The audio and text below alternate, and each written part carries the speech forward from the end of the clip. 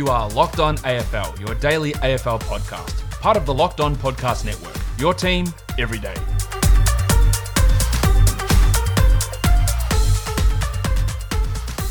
Welcome to Locked On AFL. I am your host, Kane Pittman. Particularly with a pathetic effort from Pitt. I mean, it was the most disgraceful display I've ever seen from a big fella. That's pretty hard on an individual, but he's going to have to live with that.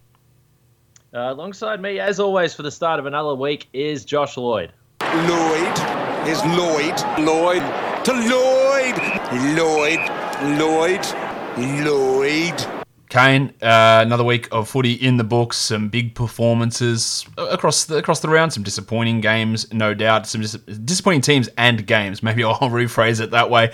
But let's not harp too much on the negative. Let's kick things off with some positives. We talked about it on Friday. So many first game players potentially named to play. Now, not all of those ones on the Sunday games did play, but man, we got some exciting footy from some young kids. Yeah, we did, and I thought it was a really great weekend of footy. I don't care what round you go back to in years gone by. There's always a bad game or a stinker or two that are in there. But it started on Friday night. The guy that I love, Quaynor, coming off the halfback flank for the Pies. Collingwood were obviously pretty good in that win over Hawthorn, but he provided some real excitement every time he got near the footy. He ran, he carried. He had a couple of bounces, 431 metres gained from his 15 disposals. I thought he was a real standout in a pretty good Collingwood performance, a bounce-back performance for them. Yeah, he's a guy that when he was drafted, pretty high, pick 13 in 2018, so this is his second season. He hasn't played a huge amount, but I was pretty excited watching his highlights back then.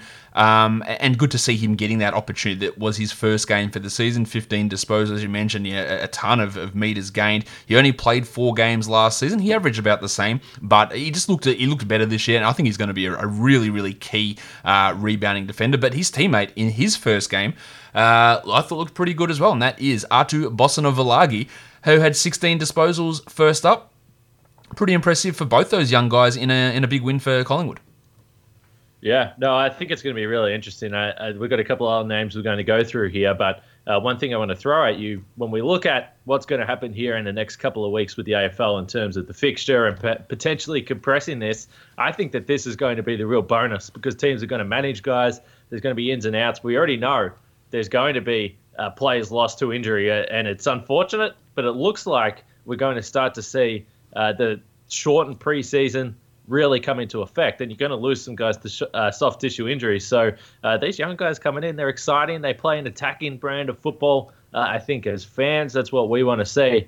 And I thought Collingwood, really, all the focus coming in was the veterans that they were losing, and along with Will Cully as well, who went down, obviously, with a pretty nasty arm injury. He was pretty exciting. So for Collingwood, it really was a breath of fresh air in that team that we all know pretty well. It's a veteran-laden squad. Yeah, it is, but seeing those 3 guys put up some really big numbers, and they were the 3 guys that all came in this week as well, and we talked about Collingwood needing to do something after a really horrid 10-day period or so with those 2 losses and all the off-field stuff. They needed to change things. They made the changes, and all of the changes worked. Hawthorn, they're probably a different discussion because they were horrible. We'll talk about them a little bit later. But that's exciting. It's always exciting for your team to win, but for your team to win with young, unheralded type of players, not that Quain is necessarily unheralded considering how high of a draft pick he was, but to have these young guys have such big roles in it, it's a double excitement to me. Yeah, no doubt. Sam Simpson, we spoke about him a little bit on Thursday night, 27 disposals, led the game. 14 of those contested. He was pretty good. Vandermeer last night, your guy, not a great night for the Dogs, but I think he's a pretty dangerous small forward up there. He's got good hands. He competes pretty well. Lovely kick of the football. Beautiful set shot. I think that he is one that the Dogs have found. We know a lot of the guys in their team, but it's been quite interesting to see that there's still a fair bit of turnover from that premiership team a few years back, and he's a guy that's come in this year, first year, and look like a guy that's going to be pretty handy for a while up forward. Bulldogs didn't have one player who played over 200 games in their team last night. The most was Easton Wood at 160, which was pretty wild. And a couple of first-year guys in there in Vandermeer and Louis Butler playing. Vandermeer was drafted last season but didn't debut till this year. But this was his best game. He had 14 disposals. He had 4 shots at goal. He was taking grabs inside 50. He was leading. He made a couple of mistakes, no doubt about that. But I thought he looked really dangerous there. He was providing an option. You mentioned the kicking really strong. He laid 6 tackles last week as well. And that's two really good games in a row. And I highlighted him maybe after his second game, the one against the Giants. And I thought, people were asking, how do we evaluate young guys? It's not just about numbers. And I said, Vandermeer got the ball, took a guy on, sidestepped him, took a bounce and ran forward in his second game. I go, that's what I want to see. And you've seen that development. He was really impressive for me last night in a game that not many of the Bulldogs players could really keep their heads held all that high. I thought Vandermeer was super impressive and taking on that role that's been vacated by the injured Sam Lloyd. Lachie Schultz kicked the game winner. I want to talk about Freo a little bit later on. I love that game. Fremantle St Kilda was maybe my favourite game from the weekend. Really enjoyed that one. So we'll touch on the Dockers. They've got a bunch of young guys that are in. But let's get to the main event. Let's stop messing around. We're burying the lead. Let's get to Izak Rankine, because I mentioned on Friday's podcast that it's an unfortunate luxury that you have to take advantage of. But the fact that you lose a player like Matt Rowell, who's been so dominant inside around the contested footy, we've already said arguably or possibly leading the Brownlow medal at this point, that he went down last week against the Cats. So they bring in Izak Rankine. And they were talking before the game. I can't remember who was on the sidelines actually for this game, but they mentioned a couple of times that he's been likened to Andrew McLeod. Now, of course, I can certainly see it. He's a guy that's going to be able to run and carry the ball. But all I could see when I was watching this guy play, 3 goals, 3 from 12 disposals in the night, all I could think of, the way he was finishing every time he was around the ball, that you would have been terrified of, you a Melbourne fan. It was just Cyril Rioli for me. Yeah, it was. And I think that first goal that he kicked, you've written a question here in the notes. What was your favourite goal? The first one, where he grabbed it off the pack, and then that quick sidestep. And look, it reminded me a little bit of the goal, the execution, the finish of that goal that Toby Green kicked last week, where he had that mark disallowed and then just kicked it over his shoulder.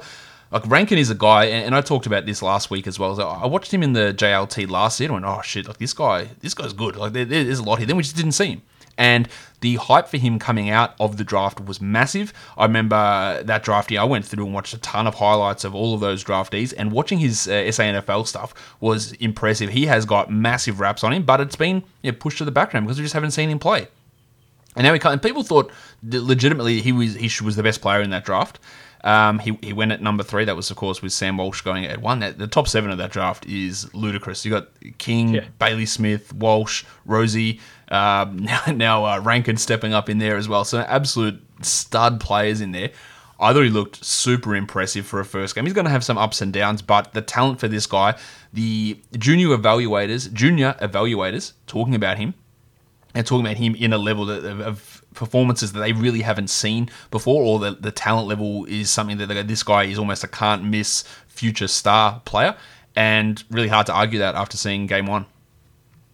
Yeah, the Suns went down eventually. I reckon we might talk about this game a little bit more as the week goes on. We haven't got it on the run sheet today, but again, really entertaining game. I thought Melbourne really showed something, and they needed to, because they were under pressure late in this game, and it was all Rankine. I mean, the Suns actually had a couple of opportunities to take the lead in this one. He missed a couple of set shots, but again, I mean, you just knew if the ball went inside 50, your eyes straight away were looking for this guy. Where is he? What's he going to do this time?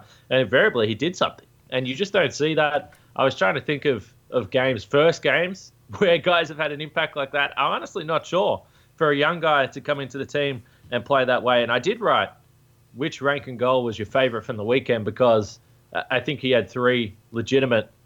Maybe the third one was pretty stock standard, rove the tap, but I think reading the ball off the hands of the opposition ruckman, I think it was still a pretty damn impressive goal. You mentioned the first one, so let's talk about the second one, the soccer goal. It wasn't just the soccer off the ground, it was the first little kick to himself. So he fumbled, he was under extreme pressure, had hands all over him as he's trying to possess the ball. The ball hit the deck. And rather than bend over, which would have resulted in him being tackled, 100%, he would have got tackled, he probably would have got brought to ground. Instead, just a little toe poke out to space to himself. He knew exactly what he was doing, and then to turn and finish. I mean, how many times do we see guys have a attempt at goal off the ground, and they try and soccer it through, and it sprays out of bounds on the full, or it goes through for a behind?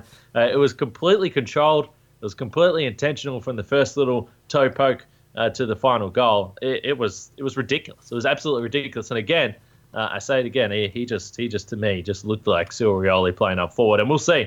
I envisage him certainly at some point moving up the ground a little bit more. But geez, if he's a guy that the Suns are just going to say, listen, just chill out in the forward 50 for a while here, man, they're going to be pretty scary. Yeah, so if you thought that there was you should stop watching the Suns because Matt Rowe's pretty much done for the year, think again. You've got Rankin, Noah Anderson, Lukosius. There's a lot of fun stuff happening with the Gold Coast Suns, which is great for them because it's not something we've been able to say all that often over the course of their existence in the AFL.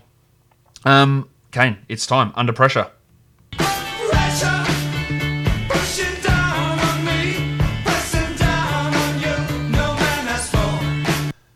Who's under pressure for you?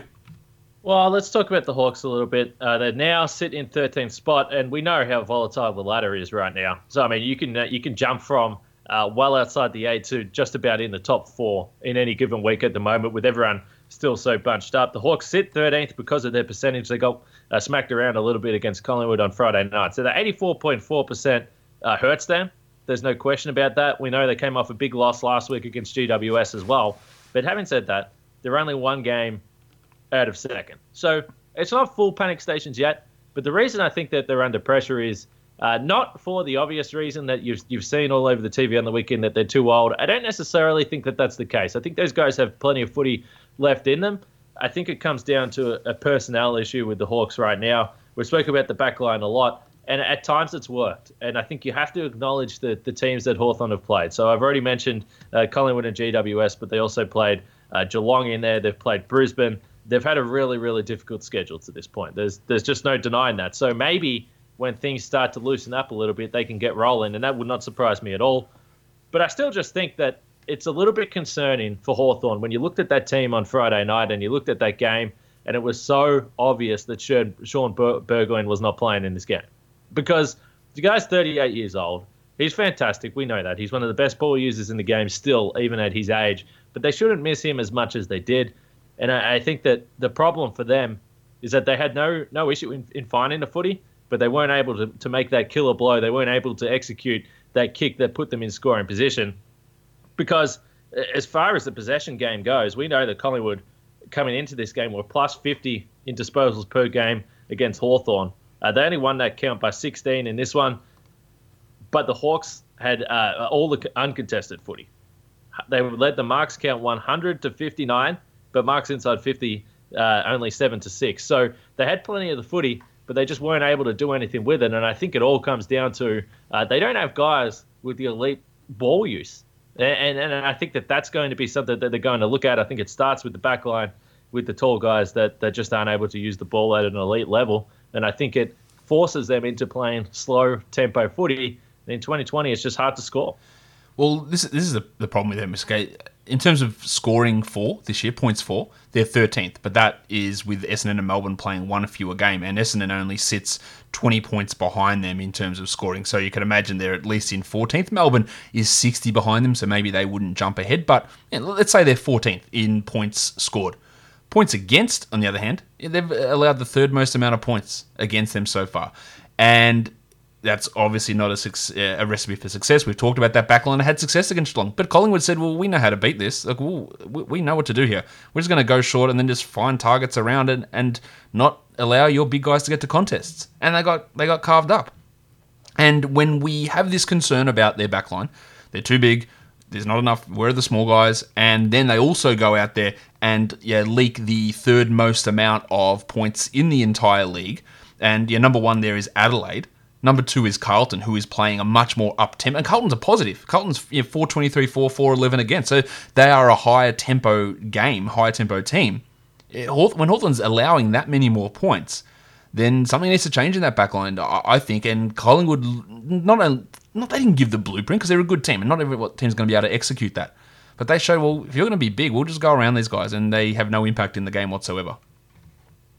Yeah, so again, when we look at the tall backline, it's not necessarily that these guys aren't good one-on-one defenders, because they are. And at times, they've been able to slow teams down. But the problem is that you have to be able to attack, because if you can't attack once you get the ball with these contested markers that they have, James Sicily was fantastic on Friday night against Collingwood. But think about Ben McAvoy, James Frawley, Sam Frost. If they take these intercept marks, they're not going to be guys that are going to say, okay, well, now I'm going to wheel around and I'm going to use the ball really damaging by foot and create attack. They don't do that. Their first option is to back and either look for a handball or a kick sideways. And by that point, it's too late. So Sam Frost is the guy I'm looking at. If I'm looking at an odd one out, to me, it's him. He's been fantastic in one-on-ones. He's only lost one-on-one out of 12 this season. So as a competitor and as a defender, he's AFL standard, absolutely, for sure. He is. He's athletic. He's really quick. We know that. But he doesn't use the ball well. He's only using it 52% by foot. So I think Hawthorn will benefit from Sean Burgoyne coming in. But I don't know. I mean,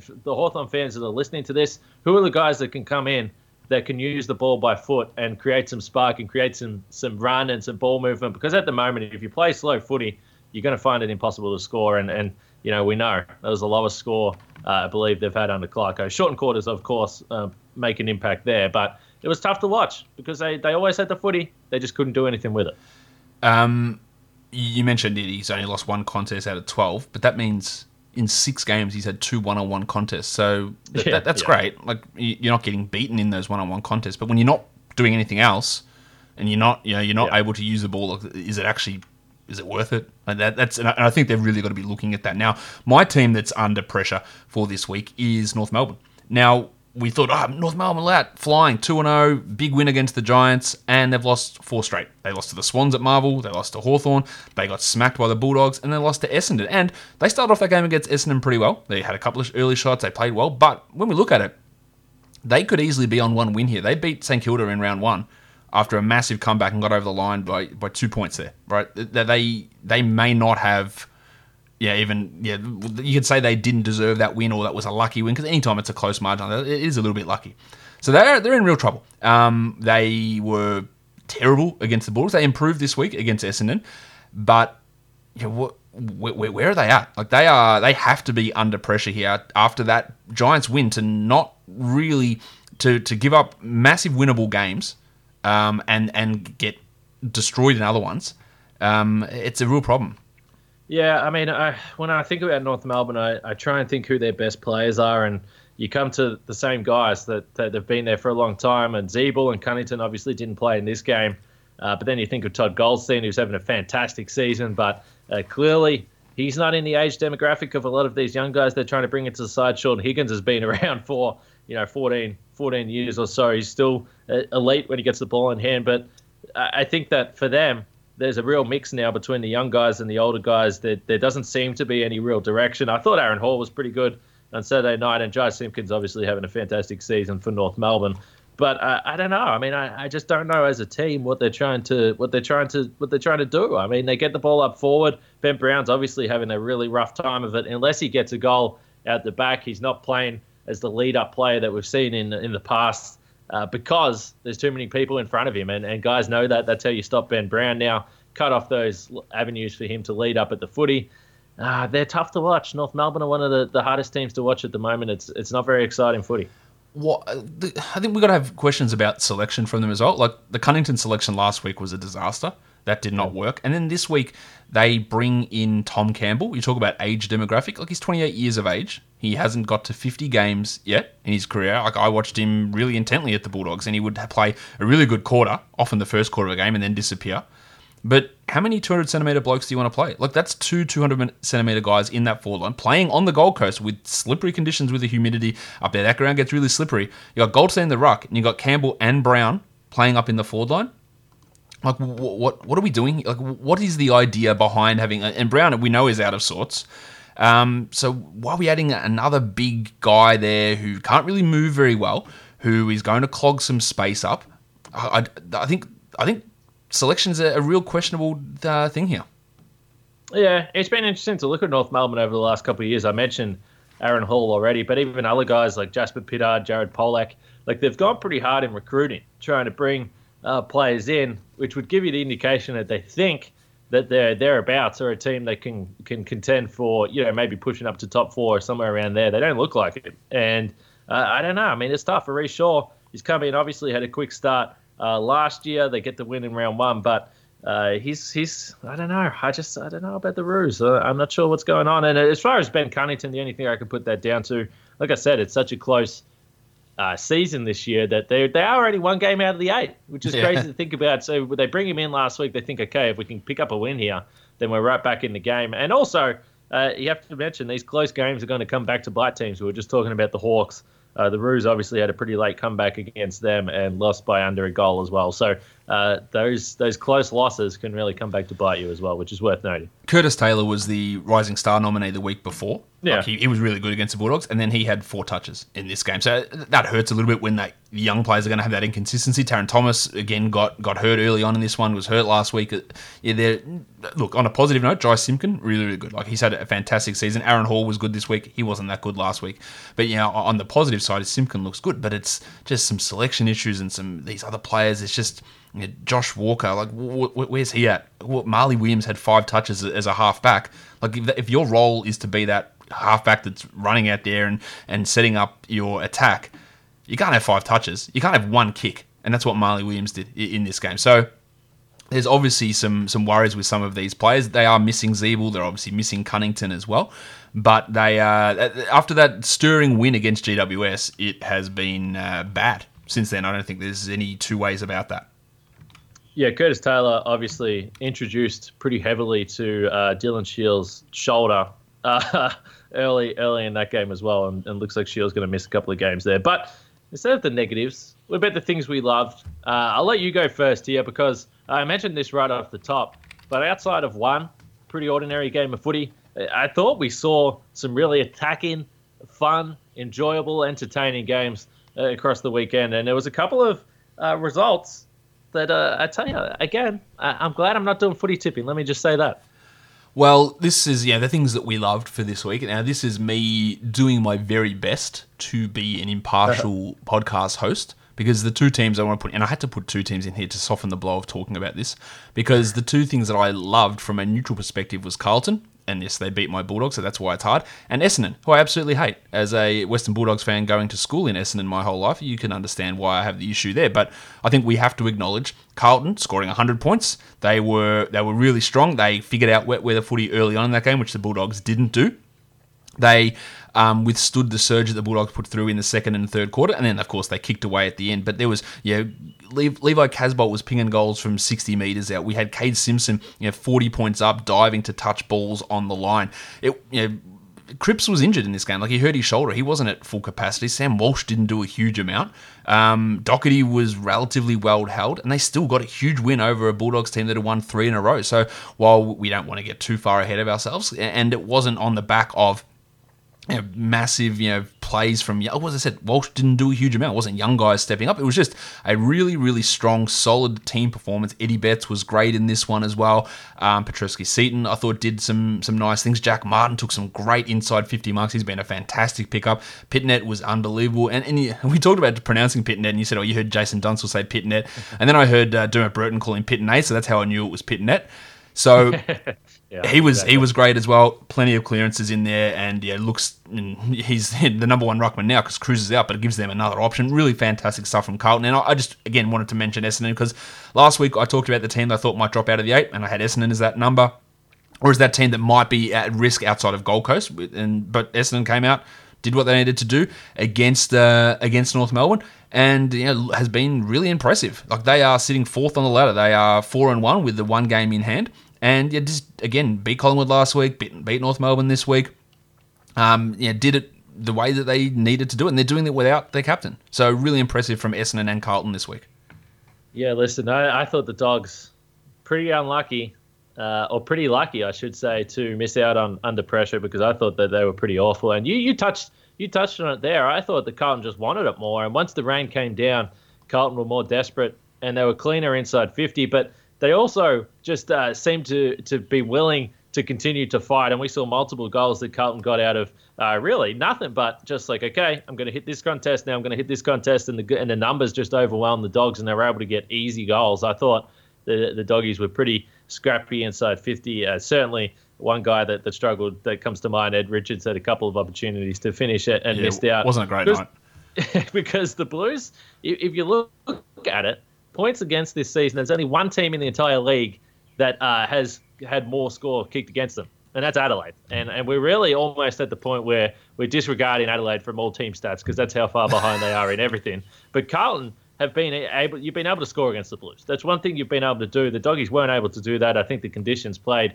a big factor in that. We know the Doggies like to flick it around, and I think the rain hurt them. I think they should have gone probably to more wet weather footy and just pushed the ball forward, because that's what the Blues were willing to do. But Carlton, hey, come on. It's going to feel good for them. They've won a game by 1 point. They've won a game by 2 points. They actually got to relax in the fourth quarter for the first time this season. They're in the 8 for the first time since 2013, which is just absolutely wild. So, yeah, I mean, shout out to the Blues. That was a nice win for them against the Dogs. And now they're rewarded with a game against Port Adelaide this week. So we'll see, because Port Adelaide looked pretty damn good on the weekend in their win against GWS. For mine, I love Freo. I texted you straight after this game and said we're going to talk about Freo on Monday, because last week we spoke a little bit about Freo's young players, and we've said, listen, this is a team that's been really competitive so far this season. They hadn't picked up the win until they faced Adelaide, but they were giving teams a challenge for 3 quarters, consistently doing that. I think with a young team, that's all you can ask for. They brought Nat 5 back in this game.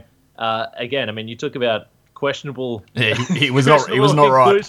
He didn't look good, and I think this became even more scary for Fremantle fans when he spent basically the whole second half standing in the goal square because he couldn't move. They'd already lost 2 players, Hayden Young really, really early, a damaging, good ball using young player, and then Sean Darcy to that incident with Ben Long. We'll probably talk about the bump a little bit more as the week goes on, but Fremantle for mine. They controlled the footy really well, and they were down by 36 points at quarter time. And I was actually on the ladder trying to figure out percentage-wise how much the Saints could climb and how big this win was going to be for them. Because we remember coming into the week they were in the top 4, so I was thinking, my goodness, the Saints are looking great. I think in the end, St Kilda were done by not being able to revert to a defensive style of play. They haven't had to do it this season because they've been largely front-running, and Fremantle just controlled the footy. And won the uncontested possessions 182 to 151 to Marks 89 to 66. Their disposal efficiency as a team went up to 78% from 74% on the season. And once they got rolling, it wasn't out of control. It was all controlled. They got the ball on the halfback flank, direct kicks, guys running through the middle all over the place. Michael Walters was absolutely fantastic. And the young guys, Andrew Brayshaw is a real bull. He's a good contested footy-winning player. Brett Bruley, Adam Chera, Darcy Tucker. I mean, you can just keep going. The young names, a lot of guys that if you haven't watched the Dockers a lot, you would have been watching and wondering who the hell all these guys are. But Fremantle are competitive. And now the big thing for them is that they get to go home for an extended period of time. It starts with the derby. That's going to be really difficult. But they're going to be playing in front of a lot of fans. This is going to be a boost for them. And I think if you go to Optus Stadium to take on the Dockers, it's going to be a challenge. Yeah. That was so impressive. Like, that first quarter was horrible, but the way that they just kept fighting back and fighting back, it was so impressive to watch them do that. And then they got up, and then St Kilda fought back, and then they steadied, and we saw that again from Schultz to kick that sealer. And Darcy Tucker's a name that I mentioned last week, being really, really high up on the pressure scale. He had another pretty strong game, another 15 disposals, another 15 pressure acts as well. I think he's in the top 20 in the AFL in total pressure acts. Really providing that forward pressure, and he was pretty good. And again, with those injuries, and Hayden Young's been someone who's been really key for this team as a marking, intercept, rebounding halfback, and he was gone straight away. And just impressive stuff. We saw Caleb Sarong, who struggled a little bit, took a big grab down the forward line. We saw Blake Acres make his Fremantle debut. But again, they're doing it with no Fife. Well, half a Fife. He still kicked 2 goals, but he wasn't a midfield guy. To do it with Stephen Hill being a little bit quiet, with 2 injuries, with Matt Taberner not being, he was okay, but I wouldn't say he was completely dominant. I thought it was just impressive to see them just continually work at it and claw back and show that, fortitude to not give in. And that's something we have stressed all season, is how strong they have been, how much they've fought, even if they've been undermanned, and how good they've been despite not getting those wins. And that's huge for them. And so they've got a real chance coming up here, as you mentioned. They've done a great job. I think back to round 1, they were at Marvel against Essendon as well. Same thing, down by a lot. They came back. They only lost by 3 points. So they haven't been at home at all. So this is now a great opportunity for them. When you look at it, 0-4, you're like, okay, this is a rough start for Justin Longmuir and the Dockers. But now you sit and they say, okay, well, they've played 6 games. They haven't been home once, and they come back 2-4. Not bad at all. It doesn't get much easier for them when you consider that West Coast, Geelong and Collingwood are coming up over the next 3 weeks. But still, if I was any of those teams going back there, and as I said, the fan factor is going to be big at this stage still. We'll see what happens this week. I'm really hesitant to lock in anything, but they're talking 30,000 fans. If that's the case, that's going to be a big boost for these two teams going forward. So Freo, I think they've been really impressive. And when you look at the other team that was 0-4 at the time, Adelaide, that's not a team that are ever going to come back from 6 goals down, because they don't seem willing to put in the effort. But that's not the concern with the Dockers. They've been fun. They've been fun to watch. That Freo St Kilda game, my favourite game of the weekend. Oh, no doubt that was my favourite game as well. And one final thing on Freo that's important to note is when they got the ball, they were just really clean with it. 78% disposal versus 72% for St Kilda. And I think that's also reflected in the fact that they had 75% of their goals assisted because they were just spotting blokes up. Like, they were getting the ball and hitting targets. And it wasn't from scramble balls. It wasn't from luck. It was just like, we are working the ball. We're hitting our targets and we're finding the guy open and he's kicking a goal. And when you can do that, it's really, really hard to stop. You've got to be able to stop it up the field. But if these guys are moving the ball with that level of precision and then hitting those targets on direct assists, it's really tough to stop. And that's really how they got back into the game, is by just being clean and working hard to get their hands on the ball and then using it once they got it. Guys like Brayshaw and Aish, 85 and 89%. Like that is Bewley, 94%. Ryan, 93%. Like these are big, big numbers from these guys in terms of efficiency. So that was super impressive from Fremantle. That was super impressive from you as well, Kane. Another Monday episode of Locked On AFL in the books. Thanks for talking footy with me. I did my absolute best. I think I've still got plenty left in the tank for tomorrow. That's good. Don't go too hard. We're going short and quarters here, guys. Don't forget, subscribe, Apple Podcasts, Google Podcasts, Stitcher, Spotify. 5-star reviews on Apple Podcasts, always appreciated. And I'm going to leave you today with a shout out to Anthony Rock.